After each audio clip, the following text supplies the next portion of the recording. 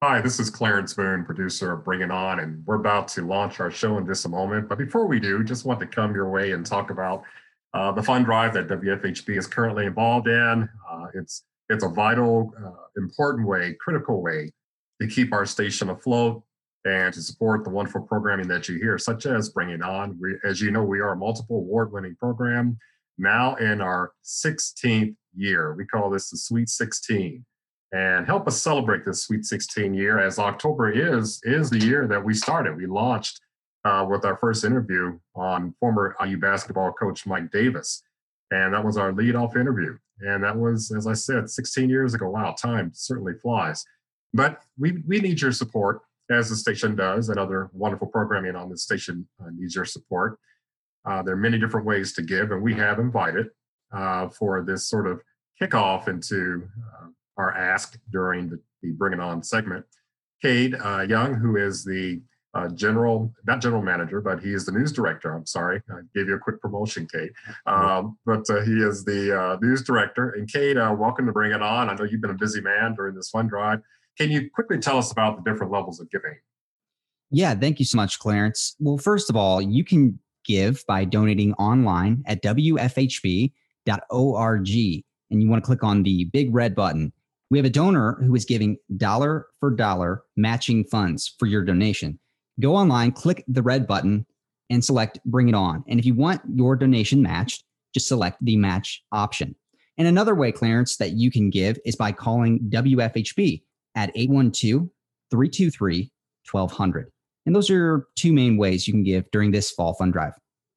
Well, that's exciting. Someone who listens to WFHB is so vested in WFHB that they want to match dollar per dollar the gifts that come in. And that's tremendous. And so while they're making that investment, we like for you to make that investment yourself. Well, as I promised, we have a great show lined up for you, as we've been striving to do. Even in the midst of COVID-19, the station, through its innovation, has provided a means by which we could still go live and still bring you what we feel is the very best of Black public affairs programming in Indiana. So, and without any further ado, sit back, relax, and enjoy today's segment of Bring It On.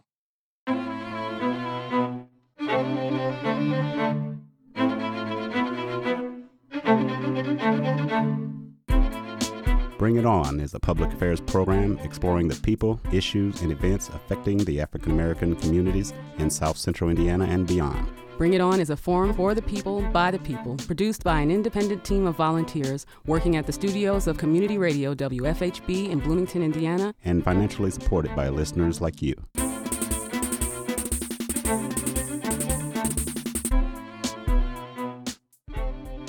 Good evening. I'm William Hosea, and welcome to Bring It On, a multiple award-winning radio broadcast in our 16th year as Indiana's only weekly community radio show committed to exploring the people, issues, and events impacting the African American community. Good evening. I'm Cornelius Wright. In February of this year, as part of the city's Black History Month observance, one of the 4 events was the State of the Black Community Address. One of the topics that was addressed was the presentation of a Black-owned business in Bloomington. The results of a countywide survey revealed that Monroe County includes no less than 42 Black-owned businesses, with more than 60 employees generating at least $2.56 million in annual revenue. While those numbers represent a conservative count, the exact numbers are probably a little larger. At 4.3% of the population in the city of Bloomington and 3.6% of Monroe County's population, the African American community is small but not without its share of entrepreneurs. In hopes of identifying more Black-owned businesses, the Black-owned Business Affinity Group was created in 2017 and is currently working with the Greater Bloomington Chamber of Commerce to conduct outreach to provide support and assistance. Here to talk about Black-owned businesses in Bloomington are Aaron Preedmore, President and CEO of the Greater Bloomington Chamber of Commerce, Dr. Virginia Guthrie, lecturer at the Indiana University School of Public Health in Bloomington, founder and owner of Popcorn Kernels with a Twist, and Jim Adams III, Territory Sales Leader for State Farm Insurance. Welcome all to Bring It On. I'm going to go to Aaron first. Aaron, would you mind sharing with us, with our audience, a little bit about the Chamber of Commerce, how you interact with local businesses in the community, and how you came to be involved with the Black Business Affinity Group? Sure. Thanks, William. And I'm really glad to be here with you guys to discuss Black business in Bloomington and how it all interconnects right now. It's an exciting time. The Greater Bloomington Chamber of Commerce has about 900 members, and it's essentially just a group of businesses and organizations within the community that want to be together. They can be in Bloomington and Monroe County. We do have some businesses that are outside of Monroe County that work with other individuals and organizations within our community, so they want to join the Chamber of Commerce as well. And as a group, we are able to determine our own activities and connections that we want to make with the community. So we do that through advocacy efforts with the local, state, and federal governments. We also do a lot of networking where we get people together so that they can both connect to grow their business, but also maybe to learn from each other as well and to have positive business interactions. We do some professional development. And then we have lots of benefits and things like that we do for our members as well, like cost savings kind of programs and things like that. So altogether, we use the power of those 900 businesses and we estimate about 30,000 employees all told to be able to improve the lives of everyone here in our community together. We do a lot of work in the schools. And then, as you mentioned, we've got outreach that we do within different minority groups that we've just recently started. And it's kind of come about with the Black-owned business affinity group being the first one that we began to be able to make sure that welcome mat is out, that we recognize that we were missing Black-owned businesses within the chamber. We only had a few, and realized that was something that we needed to do a better job of encouraging both that invitational attitude and also just making sure that those resources were really and truly available to all businesses in our community. Okay, and I also wanted to ask you, what types of services are you able to offer to Black-owned businesses? Well, specific services that we do, we are just in the middle of planning some networking and connection events in this coming year. So just allowing that group to have time and space together with some staff support as well so that they can be able to just enjoy that time and learn and grow together. But specific resources, it would be true for all of our services for members. Black-owned businesses, if they are a member of the affinity group, because it's an affinity group, they are not required to be a member of the chamber to benefit from that affinity group. And it's a great entree into the chamber overall so that people can begin to make those connections. So the resources we have are, like I said, networking connections so that they can meet. Maybe they need an attorney because they need to do some incorporation for their business, or they're trying to look at a contract and they're not sure if it's a good one for them. That's something that we're able to do very easily for them because we know the attorneys in town because they're members of the chamber. So we can help with that introduction. Maybe they need a banker for a loan or that sort of thing too. So it's about allowing people the opportunity to ask those questions about what they need. And then our group and resources at the chamber will help them to overcome those maybe barriers that they may have to business growth and allow them to make those connections so their business is able to take off in the ways that they want it to. All right. I'd like to ask Virginia, who's wearing a couple of different hats here as we get into the show, if she could explain a little bit about her work at the Indiana University and how that translates over into your personal business with the popcorn. Thank you, Cornelius, and thank you, William, and everyone here. It's great to be here this morning. So yes, I am a faculty member at the Indiana University School of Public Health, Bloomington. That's a very important distinction on the name, just quickly, because we did used to be under the name of HYPER, Health, Physical Education, and Recreation, years ago. So those of you that have been in Bloomington a while are very familiar with the name HYPER. However, in 2009, it was determined that there's more distinctiveness to be a school of public health. So because of that, you get to, for instance, be in line with Duke and Emory and different other schools of public health around the country. So we went through a whole accreditation process. I'm grateful and excited and thankful to have been one of the founding faculty members. So my name is officially in the document. They had to check our degrees and everything as a school of public health. So we're now School of Public Health. We've started the process in 2009 and we're here now. So the school is grown. We have a lot of different departments. And one thing about being part of the school as faculty members, we also have commitment to service. So as a faculty member, I'm a lecturer because I'm a teaching faculty, which is what I desired and prefer and really enjoy. So I have a lot of interaction with students, having between 250 and over 300 each semester. And so I have an opportunity to influence young people's lives. And but aside from that, we actually have been a bit more intentional about including diversity diversity metrics into the school, as it were, and speaking about diversity. So I've been carrying a role as chair of diversity and inclusion with the faculty governance committee within the school. So I've been serving in that role for a few years, and we've done projects here and there just in an effort to create inclusivity within the School of Public Health. So with respect to business, I would say there aren't really direct connections per se. I certainly don't champion myself as a business owner within the school. I don't walk through the halls of the school and say, I own popcorn. But of course, anyone can Google you. So my colleagues and my students have found out that I do run a gourmet popcorn shop, and my company is a vendor at IU. So we're an Indiana licensed vendor. I have a sticker that I was able to get approved about 4.5 years ago that has my logo and the IU Trident in it, which never happens, but the licensing office approved it. And now, as of November 2019, we are the official popcorn producer for IU, meaning that before that, departments, schools, anyone affiliated with IU could look on the vendor list and order popcorn from us. But being part of the catering menu and the food menu for IU is very different. So the executive chef reached out in November and asked if we would be willing to come on board. And so now anytime IU needs popcorn for the gift shops, catering, any type of major event that the food services actually handles, we produce it. So it's pretty exciting. My popcorn is in the IU auditorium, with the ballet, whenever there are shows. Athletics is a different space, so we'll be working on that soon.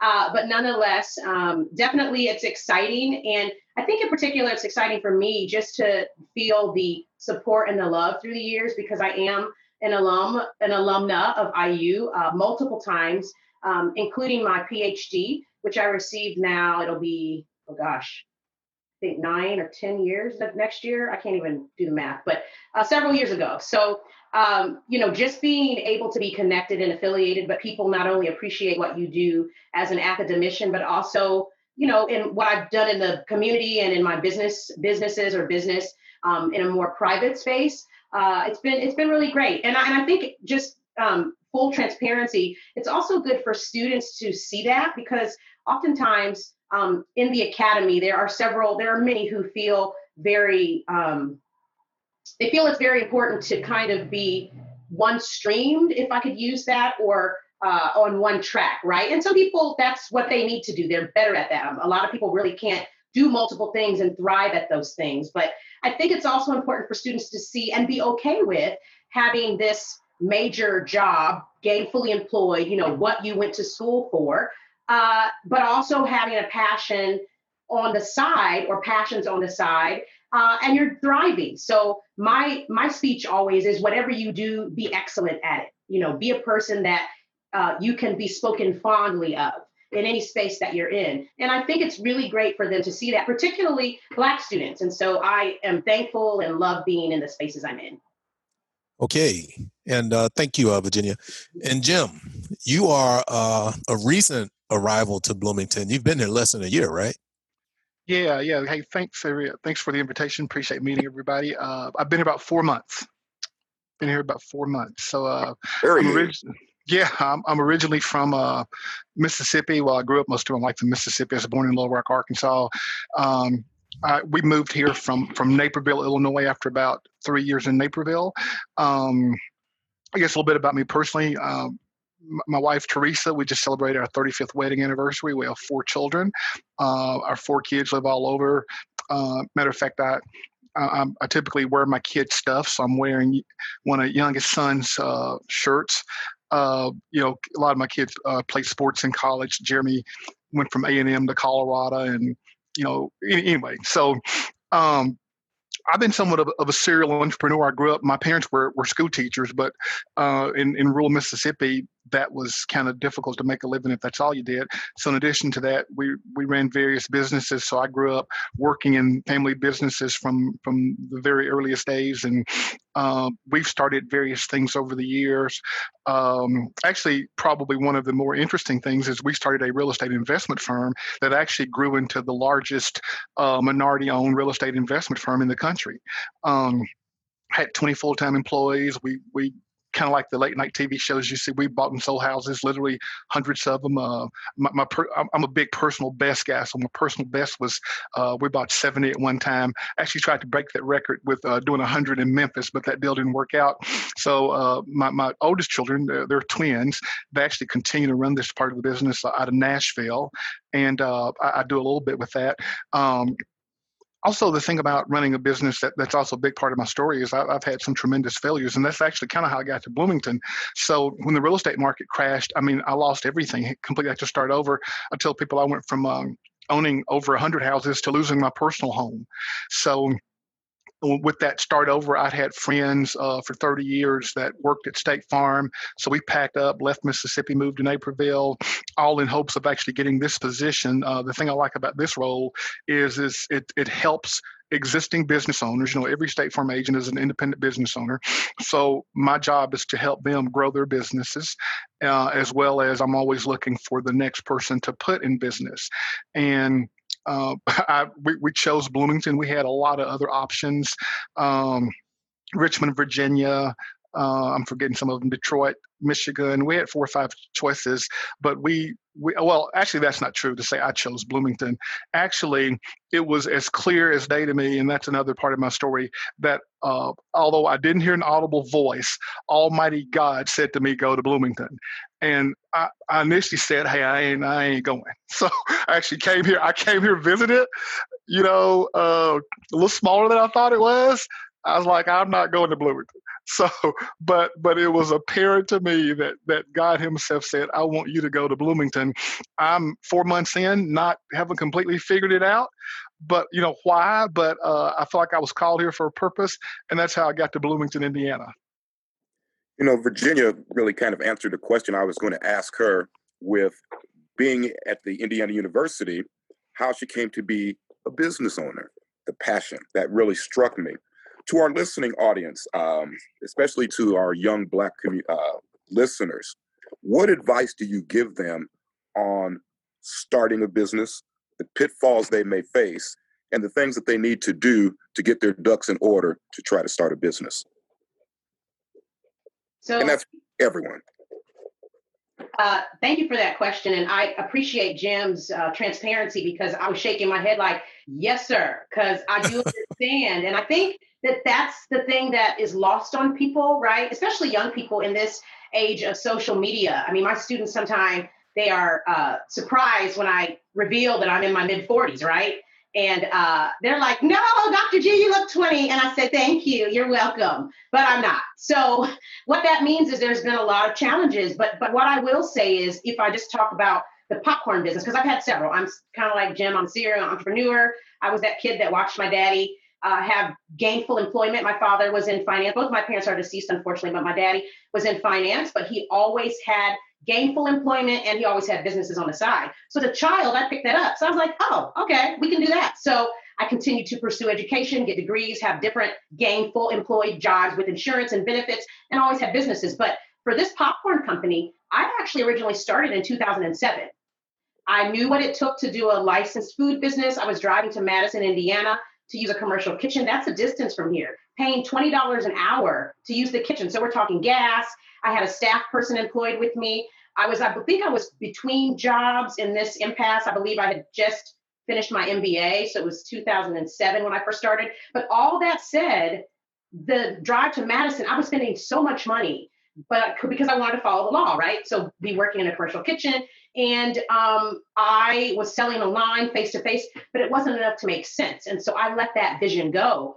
But something just kept coming over me like, you need to do this. So finally, in 2016, I restarted, and it was the time, but it did not come without pain, because I, in full transparency, thought I was going to lose my home. I'm a homeowner. And there was something in me that just said, keep going. This is the time. But I'm like, so I'm not going to keep going, because I don't need to do this. And I mean, I had been not only in addition to being faculty, but also as a consultant. So I was used to making 6 figures, with really not a challenge. And starting your own business, I stepped away from consulting after my dad died, and used a lot of my own money, over $70,000 of my own money to get this business going. And, that can come with some challenges. if you're used to living a certain way. But there was just something in me that said, keep going. And I'm so glad I did not quit. So, I would probably say if the vision and the dream is in you, do what you need to do to keep it going. But also, I'm older than I was too in my 20s. So now I don't necessarily have the capacity to just bankrupt myself, if I could use that, right? I mean, because I'm a little closer maybe to quieting things down and settling down in life than I was, 25 years ago. So I think you have to use wisdom in that. But with that comes talking to people, having mentors, seeking out resources like the Chamber of Commerce, becoming part of the groups, and then that hopefully will initiate you or interest you in actually joining. So I would say, yes, keep going. If the vision is there, there's going to be something that's going to push you to keep going. Sometimes you just have to re-strategize. Well, and let me add to what Virginia is saying too. I think that one of the things that I've noticed about businesses as they're getting going is the vision that they may have had at the beginning has to change, right? Because they didn't know what they didn't know at the start. And they think, oh, I've got this energy, I'm going to keep going. The businesses that I see succeed are the ones that are willing to listen to advice. They both seek advice and then listen to it. Because the other mentors, as you mentioned, having those people around you to say, okay, now that idea is good. Let's add this and this is going to be a path that may work for you, because they may have a better sense of the environment or the layout or some other, some problem down that's going to be coming in the near future that maybe you don't have the experience to see. So that's what we see a lot is, regardless of who's starting that business, is that willingness to listen. Something I picked up on very interesting about Virginia and Jim's background is that they both had a strong family background in business. Not everybody has that, right? So, Aaron, with regard to the Chamber of Commerce and the support that you provide for businesses, do you have a separate type of support that you offer for existing businesses versus startup businesses? We don't necessarily have different support, but what we do is almost what you just referred to. You've got people who are just used to the lingo and know who to call, and they understand how this thing works and oh yeah, this is normal, I don't need to be worried about it, or this is not normal, and I need to be worried. If you don't have that experience, if you didn't see your father, like Virginia did, deal with all that stuff over time, then you just come in with less experience, and it just takes you so much longer to get over those humps and to do that. And so when we talk about minority business owners, for us at the Chamber, recognizing that, putting out, I talked about putting out that welcome mat and just saying, come on in, we want to be able to share these resources with you. A lot of it becomes that, right? So you end up having individuals that you can get to know that will help you to see those struggles and to understand the opportunities that are maybe out there for you, and to invest in you. I mean, we have people who are, interested in putting their money, like Virginia did in her own business, but they're looking to invest in other businesses. So all of that stuff happens as you build those relationships. And so we really want those existing businesses to, and we have a great number of our members who are interested in mentoring others as they're coming along. I also sit on the board at the Mill, which is a particular an entrepreneurial space. And so the Chamber works closely with them, and we encourage, now the Mill does have a particular focus on like innovation and kind of technology and that sort of stuff too. But they have lots of trainings available. So we're able to share that stuff with our members too, and make sure that people know about all the opportunities for growth. Like I said, going back to what I was saying before, if you're willing to listen and learn and you're seeking all of that information, we've got it there for you. We just need you here and can plug you into, once we get to know you, we can know what's needed and then start to introduce you to people and get you signed up for classes or trainings and things like that. By the way, I was very impressed with the tour that you conducted at the Mill. They really do have a lot to offer. But, talking about businesses, there's no way we can have a discussion about businesses without talking about COVID and the impact on businesses. So I want to throw this out there to all three of you.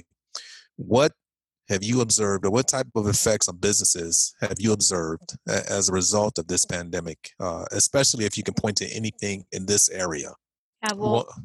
I can start, William. We just recently did a survey of our Chamber membership to find out exactly how COVID's impacted them. We were asking about financials and revenues and things like that. And across the board, regardless of sector, the respondents said that they had about 34% drop in the last 6 months over the previous year.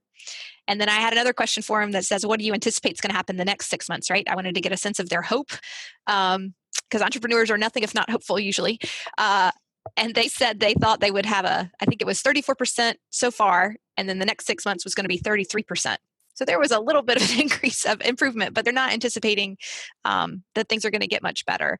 And then we did some subsectors kind of pulling the data out and that sort of stuff too. The hospitality, restaurants and things like that. I'd be interested to hear directly from Virginia because I'm sure her business was really hit. But those people, those service industry folks, were hit the hardest. And we do have a handful of industries that are doing very well right now. They just happen to be positioned in a good place. And whatever they were building or making or selling is really needed right now in the pandemic. And so you see them doing very well, and they're surprised that they're doing well. But the biggest thing that I think is the vulnerability we see in businesses with the pandemic is just the lack of cash on hand. So many of them only have 2 or 3 months of cash on hand, which is not uncommon. But when you hit a rough patch and you only have a few months in the bank, it's very difficult to see yourself through a year-long recession or something where you're going to expect that downturn. So that's what we're worried about right now for businesses in our community based on the pandemic, is whether or not they have enough cash to keep their doors open so that they can, manage until things really do pick back up. So I would say definitely just what I've noticed, if I can talk generally, and then I'll speak about popcorn, but it's been a bit haunting for me because driving around and seeing businesses closed or seeing signs for sale on buildings, or, being part of the Bloomington Foodies group on Facebook and, seeing posts of business owners that saying, unfortunately, next week is our last weekend. We're doing carry out only. That, really just from a general sense, speaking as an entrepreneur, as a business person, it makes me sad because I do believe one of the foundations of this great country is entrepreneurship. I really do. And it's just breaks my heart to see so many businesses who've struggled and unfortunately who may never come back. And we're talking about may never come back even with the funds that they may have received by virtue of the Payroll Protection Act or the CARES Act or grants or something that they may have received from their local municipality or whatever that might be. Because the reality is you can get an infusion of cash or a grant or a help, but like Aaron said, if you don't have 3 to 6 months put back or have anywhere to get that from, how are you going to really be able to thrive moving forward, right? Because now you're spending money on PPE for your staff and all of these other regulatory things that we have to do now to operate business. If you're a front-facing business in a pandemic world, it's very different. So for me personally, there were a lot of interesting things that happened because I'm a full-time faculty member. So in addition to having to adjust how I operated at the university, right? So going from having face-to-face interaction with hundreds of students a week to completely the university in March having us go an extra week of spring break and going completely digital, that was huge, right? So you're dealing with a lot of emotions there, myself and my students, and just having to transition in that way. But then with respect to the business, I still had a functioning business running with a full-time manager and 2 part-time employees. And I pretty much put a moratorium on everything. I was able to do that because I'm otherwise gainfully employed, but very humbly realizing that everyone did not have other means of income, right? So, but I don't think it's wise for me because just full transparency again, yes, I did receive a few small infusions of funding from different sources during the pandemic, which I'm grateful for. That's the only reason I reopened because I did a calculation and I was like, well, if I can get this amount to at least pay my full-time manager through, February 2021, I'll reopen. But I said, I will not use all of my own money again to keep my business open because it's gourmet popcorn. It's a luxury product. It's not eggs and milk. I can't afford to sacrifice personally $50,000, $60,000, $70,000 again. I can't do it, and I won't. So I'm thankful that those opportunities came through. But all that said, I halted everything in March for a few weeks, and we actually did not physically reopen the storefront until I think early July. And because I do have one full-time manager who is the only person working in his home, and being sensitive to his personal life and needs, I said, okay, we're only physically going to be open a few days a week. And we've still remained with that. And we're in production one day, and we're pretty much all day in production in a commercial kitchen. And then we go another day for a few hours if we need to. And so I help out with some of that. But my part-timers, I've not hired them back. They're kind of on an as-needed basis. So if we have a huge order, like the Kelley School of Business ordered 2,500 bags for something at the beginning of the year. I'll call the part-timers in for the kitchen to help with packaging. But yeah, it's been an adjustment. One thing I will say though, because we have a website and we've had a website since 2016, people shifted their direction to ordering online. So we had this angel who, she was from Illinois. She started ordering from us in, I want to say top of April, every other week, $500 worth of popcorn. I'm not kidding you. I was like, this angel has come and I'm so grateful. So, it's been interesting. It's been interesting. And we're just trying to pivot, be exciting online and, keep things going.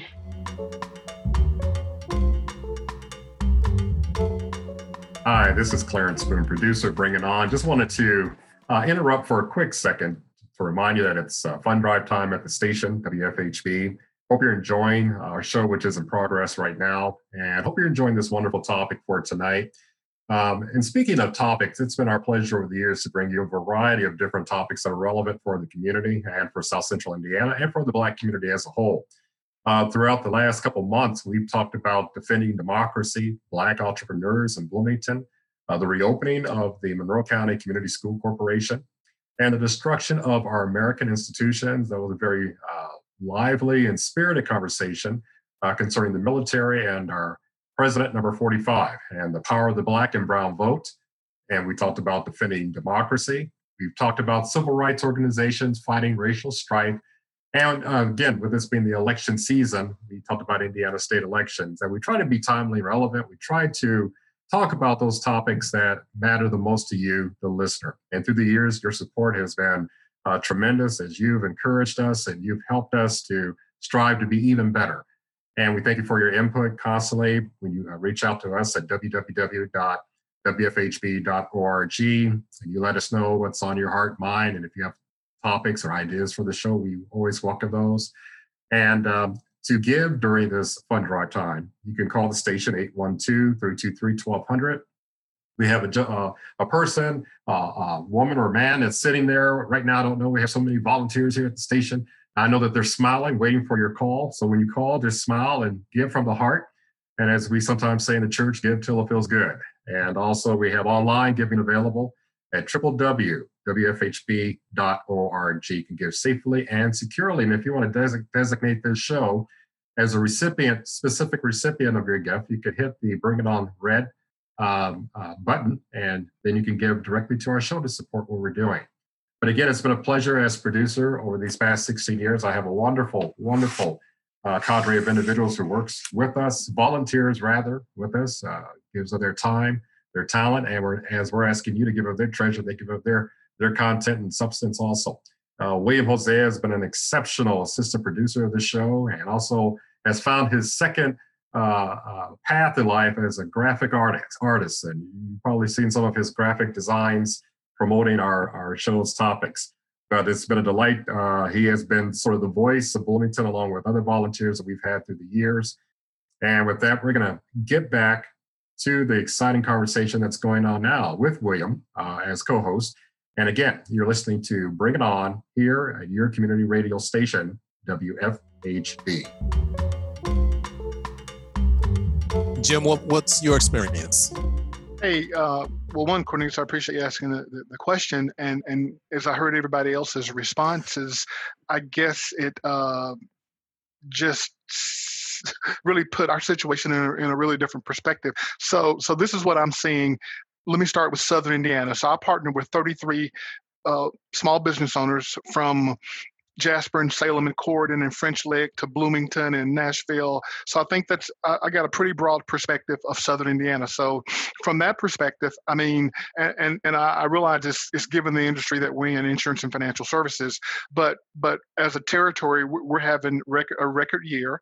Individually, many of my 33 business owners are having their best years ever. Now, while they had to reinvent themselves, hey, many of them shut down completely and started working from home. It forced them to do things differently, but you know, they are having record years. The territory is having a record year. Let's go nationwide. The enterprise is having a record year. Let me move to my wife's business. So my wife's a therapist. and primarily marriage and family. She does do some other stuff as well. But of course, we closed the office down when we moved here, and we didn't immediately get office space. But again, she's having a record year. She's moved totally online. And obviously, that probably makes sense to a lot of people. I mean, yeah, everybody needs therapy in these times, but I mean, she's expanded online, and where we've moved from pretty much just Mississippi or just Illinois to, I mean, she's got clients now probably in 20 different countries. I mean, she'll get up, why you got a 4:00 appointment? Well, because in South Africa, it's, 7 p.m. or whatever. So she's having like her best year ever. She's basically had to stop taking clients. I reached out to a buddy back in Mississippi, Derek. Derek owns an engineering firm. They're in about 4, 5, 6 states. He's got a couple hundred employees. I talked to him last week. Hey, Jim, we're having to gear up. We're having to hire more people. So, I mean, I feel like I got a pretty broad perspective from my industry, Southern Indiana, a whole different business, my wife's business. I left out the kids' business in Nashville, the real estate business. I mean, now it's had to change. I mean, going out visiting homes and doing those kind of things, but that business is up. So I honestly hadn't really thought about it. And I just realized when you guys were talking, I haven't thought about, I guess, how fortunate, we've been in this situation in the midst of these circumstances, that we haven't not only suffered, but I mean, we're actually doing better. And I don't have a really good answer. Now, business looks a lot different, I mean, especially for my wife. I mean, we won't even have an office anymore, but that's kind of what we're seeing. Well, and if I can add on to what Jim's saying too, I mean, that's what's been so crazy about the pandemic. There have been certain sectors that have just done amazingly well. And Jim, it sounds like you've been exactly positioned with everyone that you love is working. I mean, you're right. Therapy and mental health services have been an increase. And we saw that in our survey. Legal services have gone up. Insurance services have gone up. So it's almost like people maybe had time and space to be getting their houses in order, right? So they started to make those calls and get those things done. We have stories locally of, tailoring businesses that have done really, really well. Not only are people needing to tailor their clothes because they've possibly gained weight during the pandemic, but they've also needed masks. And so they've been able to position themselves to be, they both had the skills and the equipment needed to start a new product line. And so it's that innovation and pivoting, that entrepreneurial spirit that's really showing people the way. Those ones that are able to kind of navigate those difficulties, we're seeing really positive things come out on the other side for them, that they've been able to, like I said, start new product lines or pivot to online. Just like Jim, you mentioned your wife going online with their therapy stuff. I've seen that a lot. Virginia, you have that with your popcorn. Those businesses that were ready, they probably didn't know they were getting ready for a pandemic, but they were positioned in a good place to do well during the pandemic. Well, for our listening audience, we're speaking with Aaron Predmore, President and CEO of the Greater Bloomington Chamber of Commerce, Dr. Virginia Guthrie, lecturer at the Indiana University School of Public Health, also founder and owner of Popcorn Kernels with a Twist, and Jim Adams III, Territory Sales Leader, State Farm Insurance. Over to you, Cornelius. I'd kind of like to take this in a different direction. When I was on the status of Black males, one of the things that we really tried to implement was a Black business directory. And Jim, you may relate to this. We have a lot of students, a lot of new people who move into town, and they're looking for a Black barbershop, as we were talking a little bit earlier with Aaron, a Black church, just different Black businesses in general. And I know that the Chamber has different directories and such, but is there a specific directory of some type for Black businesses to advertise so that when people are moving into town looking for a minority business, it's right there in front of them? We actually do, Cornelius. So we worked with our Black-owned business affinity group, and first just checked with them because we had gotten this list together. A lot of it was word of mouth and people just sort of mentioning others that needed to be part of the group. So we built a contact list and then checked with them to see if it was okay to list them and put them on the Chamber website. So if you go to the Chamber of Commerce under programs, we have our Black-owned business affinity group. And then if you click there, it just has a full list of the whole group. That list is always growing. So for those listeners who are hearing this, go to the Chamber website, check it out. If we're missing someone, just go to contact us and it'll send us an email. You can put in whoever it is we're missing. And if it's your own business, let us know. We can certainly add it. And if it's someone else's business, we'll give them a call or contact them and see if they want to be added to our list. So we are trying to have a place where, just like you said, people can be able to find their way. New people in town can find their way into the business that they're looking for. But then also, I will say too, with the there was a large outpouring of support and interest in going and to the Black businesses in town, especially over the summer when we had the protests and things like that. There was a big part of residents in Bloomington who said, we want to know where we want to spend our money to support Black business. And so they also, non-minority residents will be using that list too, if they are trying to put their money in that way to support Black business too. Earlier this year, during the State of the Black Community address, we identified some of the challenges that Black business owners have to deal with in trying to start up, maintain a business. Some of those are being more likely to be turned down for loans, lack of access to capital, higher bankruptcies and credit risk ratings. And then you throw on top of that COVID. Black businesses were largely shut out from the money that was allocated by Congress to help business owners. And at the end of the day, even as early as April, when we were just barely into the shutdown, 41% of Black-owned businesses nationwide were gone completely.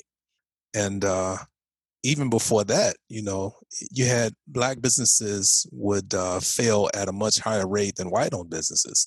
Now, Jim and Virginia, you talked about some of the challenges that you went through.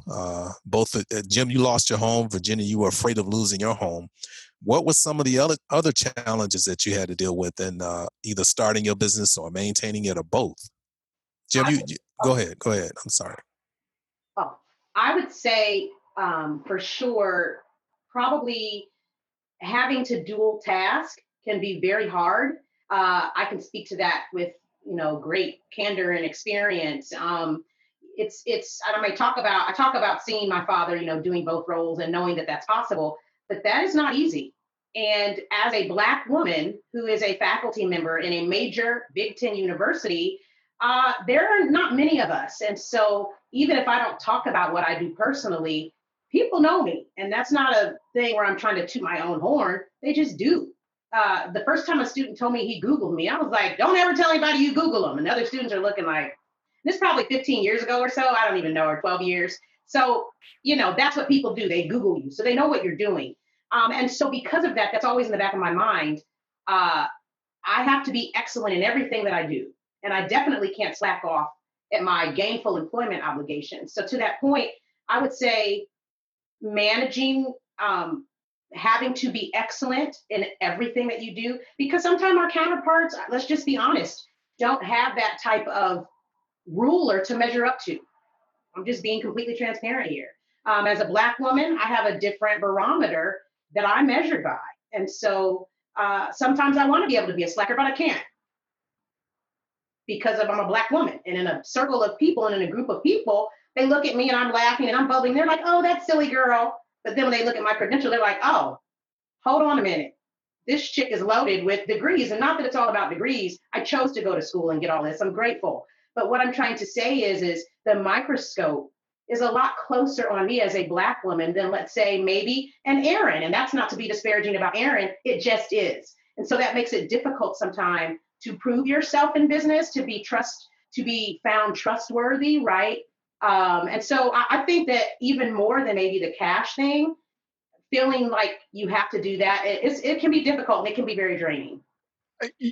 I guess my answer is, and this is like a whole nother show almost, but I'll just try to touch on the fringes.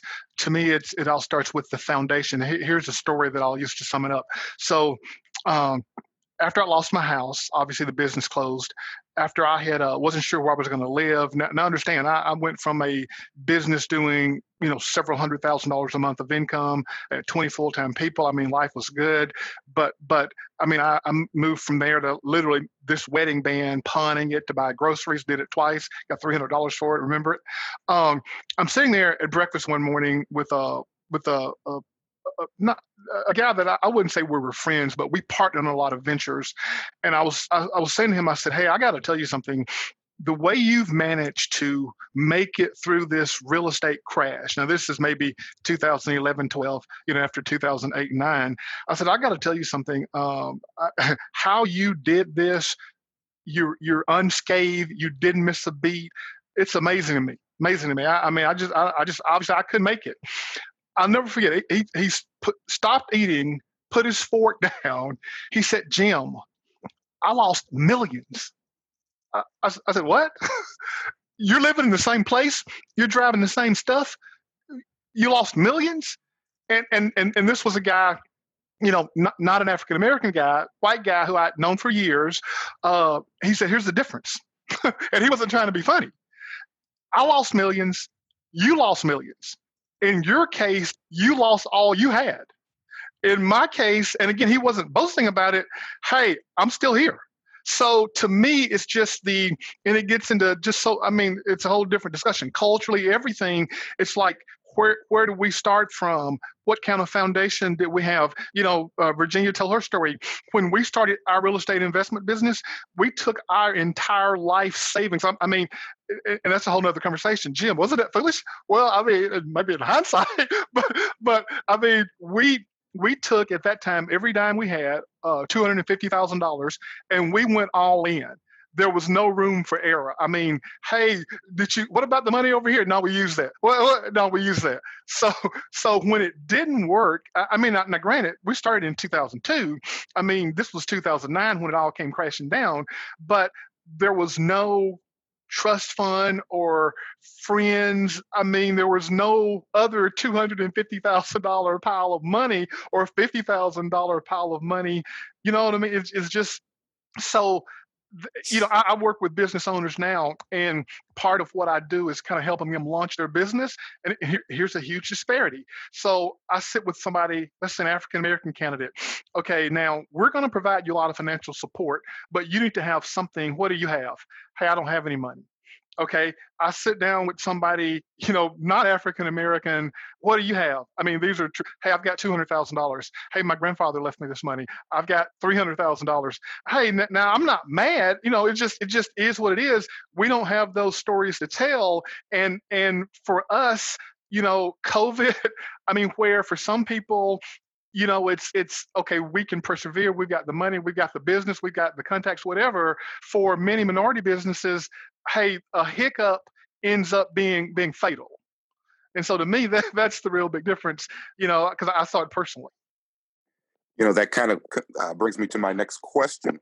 As I've been listening to the ups, the downs, getting started, etc., and I'm thinking about some of the young people out there who may be listening, wanting to start their business. They may be thinking, whoa, time out. One, I don't have the resources. Two, I don't know if I could take that chance.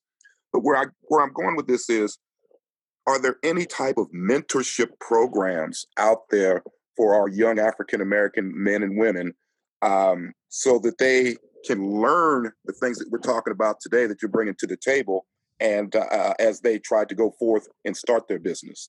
I think that through the chamber, if we have listeners who are interested in starting their own business or trying to connect with mentors, reach out to us and let us know. So we do know, over representing like 30,000 employees and staff at the 900 organizations, we will find you a place to be if you need to find somebody who's interested in kind of mentoring you and guiding you along. So if you're hearing this and you're interested in doing that, reach out, let us know.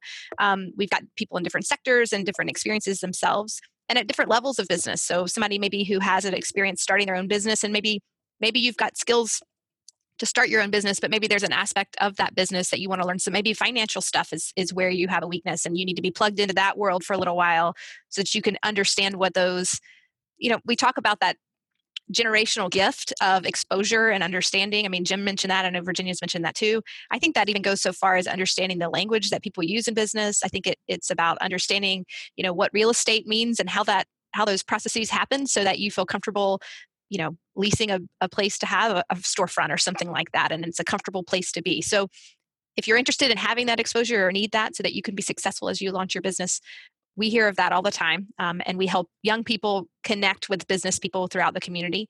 We have a program called Success School at the Chamber where we work with K through 12 in our public schools to be able to get them ready for their career, whatever that career may mean. And so we bring professionals into the classroom. Right now, we're doing a lot of that virtually, but for that very reason, Cornelius is trying to link them to those mentors and that exposure so that they, when they graduate, they know themselves better, they have some basic skills and they're ready to go, but they also may have some path and some idea of what else they're going to try to do to plug in so that they can be successful in adulthood. We work on financial literacy, career exploration, job skills, soft skills, and then entrepreneurship. So if those graduates get repeated exposure over the years, we think that they're going to be ready to be successful adults. I have a follow-up on that one. You mentioned the school districts, the K through 12. I worked part-time after I retired at the Boys and Girls Club, and we're looking for a lot of different programs for our members there. So I would kind of like to get with you, if possible, to maybe we can have a virtual, some type of working relationship with our members at the Boys and Girls Club. Yeah, we'd love to do that. The Boys and Girls Club are a member of the chamber. And so we love being able to support them in their work as well. And like you said, having kids, as often as we can share that information with them, they're going to need to hear it, many, many times before it really sticks and they feel really comfortable with it. So we're happy to do lots of exposure. So yeah, we can follow up after this and talk about make some plans. Well, it's been an interesting conversation. We're coming down to our last few minutes, but I do want to mention that we're going to be on a Zoom call tomorrow with the gentleman from the Kelley School of Business, and he's going to be talking about some mentoring programs and some other initiatives and outreach to minority businesses in this community. But I want to start with Jim, and then I want to go around the horn and give each one of you a chance to get the last plug in for your business and offer up any advice to entrepreneurs for startup businesses or even people who are already in businesses. You ready for that, Jim? Yeah. I was Okay. just thinking kind of how I wanted to condense this. So here's what I'd say. I was trying to remember. I can't remember all the different businesses that I've done. I've had 2 cell phone stores back in the day. I had a hair salon, had a printing business. I mean, so here's what I would say, having done a lot of different things. The business that I'm in now, where you have a partner, somebody who's done this, and like Cornelius, you were mentioning, like kind of how you can, teach and train people, kind of partnering with somebody who can show you, here's a track to run on. You're not reinventing the wheel. You're not having to start from scratch. What I do now is as much fun as I've ever had. Now, I'm still very much an entrepreneur at heart. I've never been completely comfortable working for somebody, so the thing about this role is I get to go out every day and visit with business owners, and that's a lot of fun. So to the people who may be looking for a business to start, I am looking for people in Southern Indiana right now to who want to be in business for themselves. I mean, I've got money that we don't loan you, we literally give you. This is obviously one of the most recognizable brands in America, and you are in business for yourself. So it's like the best of both worlds. It's franchise-like minus the franchise fee. So when I was looking for a place to land, I had friends, here at State Farm for 30 years. This was just the natural place for me to go. It allows you to be an entrepreneur without having to kind of make everything up. So, I'm looking for people to have those conversations with, to just see if what I'm offering and what you're looking for, we might have a match. So my business is Popcorn Kernels with Twist, and we do have a retail storefront. We're open Thursday through Saturday, noon to 5, 122 South College. It's on the corner of 4th and College. We also have a website, so you can order and have it shipped all over the country, plus all military addresses that are even international, like we've shipped to Japan, www.popkorntwist.com. But I would say write everything down. I do that a lot. When I have an idea, hear something in my head, have a vision about something, I write it down somewhere you can come back to it, because our words are powerful, right? And speak it out, encourage yourself. You'll be surprised about how that works for you. And even it may sound crazy, but there's a reason why you have these ideas. And so I think that writing it down actually can help you and looking at it can maybe help you to orient your mind to starting the process, to doing the research. What do you need to do? Like, for instance, I talked about driving to Madison, Indiana when I first started in 2007, even though I shut down a couple years after that because I didn't feel I had the resources I needed to continue like I wanted. I researched what it took to have a retail food business. And in the state of Indiana, in order to sell, even if you are selling online, by law, you have to work in a commercial kitchen. This may be a surprise to some of you. Some of you may not be doing it legally, and I would not blow the whistle on you, but I'm saying there are laws surrounding certain businesses. And so you can't just necessarily make cupcakes in your kitchen and sell them on a website. That's against the law in the state of Indiana. So you have to take some time, research the law, get yourself legal so that when the opportunity comes for doors to open for you, you'll have no issue navigating those spaces. Okay, Aaron, you get the last word, but before we do that, I want to ask Jim to let our audience know how they can contact him. Yeah, thanks, William. I totally forgot that. So, hey, here's the best thing. Just text me. My cell is 309-205-8586. 309-205-8586. Just text me. We'll set up a time. Now, also, let me just put you at ease. I'm not gonna berate you and try to coerce you into starting your own business. I just want to have a conversation. At the end of the conversation, you may not want to do it, or I may not want you to do it. So I'm totally transparent. We sit down. I'll be like a mentor, like an advisor. We'll talk about this opportunity, the opportunity being State Farm Agency, and I can, if this doesn't fit what you're trying to do, maybe I can even help point you in a direction that fits what you're trying to do. But hey, just text me and we'll set up a time to visit. Okay, last word, Aaron. Yeah, I would. I think the theme I want our listeners to take away is that the mentoring that we've been talking about, it does happen K through 12, but it also happens in college. It also happens out of college. It happens your whole life as a business owner. And so it is that stuff like Virginia's talking about. It's not just about having that dream. It's about putting, I guess, wheels on the car. I mean, you got to be able to find out who to meet with, and you've got to be able to make some decisions and feel educated enough about your choices so that you're feeling confident. And that confidence is what I feel like really takes those businesses to that next level, is that they feel comfortable enough in that sphere. So the chamber's here. We're happy to help you feel more comfortable in that sphere. And if you're interested in, joining the chamber, we do have, if you want to try us out, we do have minority-owned business dues sponsorships available. And so we would love for you to come and be part of the chamber so that you can benefit from all of our resources and help you to strengthen your business and grow. Because we miss you when you're not here with us, and we know that it's not a complete community reflection when we're missing some important people. So if you're hearing this and you've got a business and you want to find out more about the chamber, you can reach out to me. It's epredmore@chamberbloomington.org, and I'd be happy to talk to you more about getting more involved and helping your business to grow. And your website? Oh yeah, the website is chamberbloomington.org. So you can find us on the website, and also that our Black-owned business list is on there too. So if you're interested in going to some of those businesses, that list is there. Well, we had a wonderful conversation this morning or this evening, and I really, really hope that our listeners reach out to our guests, because this is so important for our community to become business owners and to really see what we can do as a people. So I want to thank Aaron Prydamore, the president and CEO of the Greater Bloomington Chamber of Commerce, and Dr.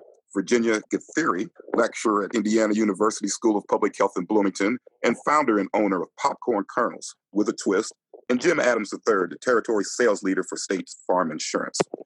Bring It On has an open submission policy, so if you have any ideas for this program, we would love to hear what they are. Please send your emails to our volunteer staff. The address is bringiton@wfhb.org. We want to make sure we share any and everything affecting the African American community with our listening audience in Bloomington and beyond. Our email address, once again, is bringiton@wfhb.org. If you have an event or happening the African American community should know about, please send the info directly to the Bring It On staff. If you want additional information about a calendar item that you've heard tonight, contact us at bringiton@wfhb.org. Our show's executive producer is Clarence Boone, with help from WFHB News Department Director Cade Young. Promotional graphics created by yours truly. Our original theme music was created by Jamil Effiam, with additional background tracks by David Baker. For WFHB, I'm William Hosea. Be sure to tune in next Monday at 6 p.m. for another edition of Bring It On, right here on your community radio station, WFHB.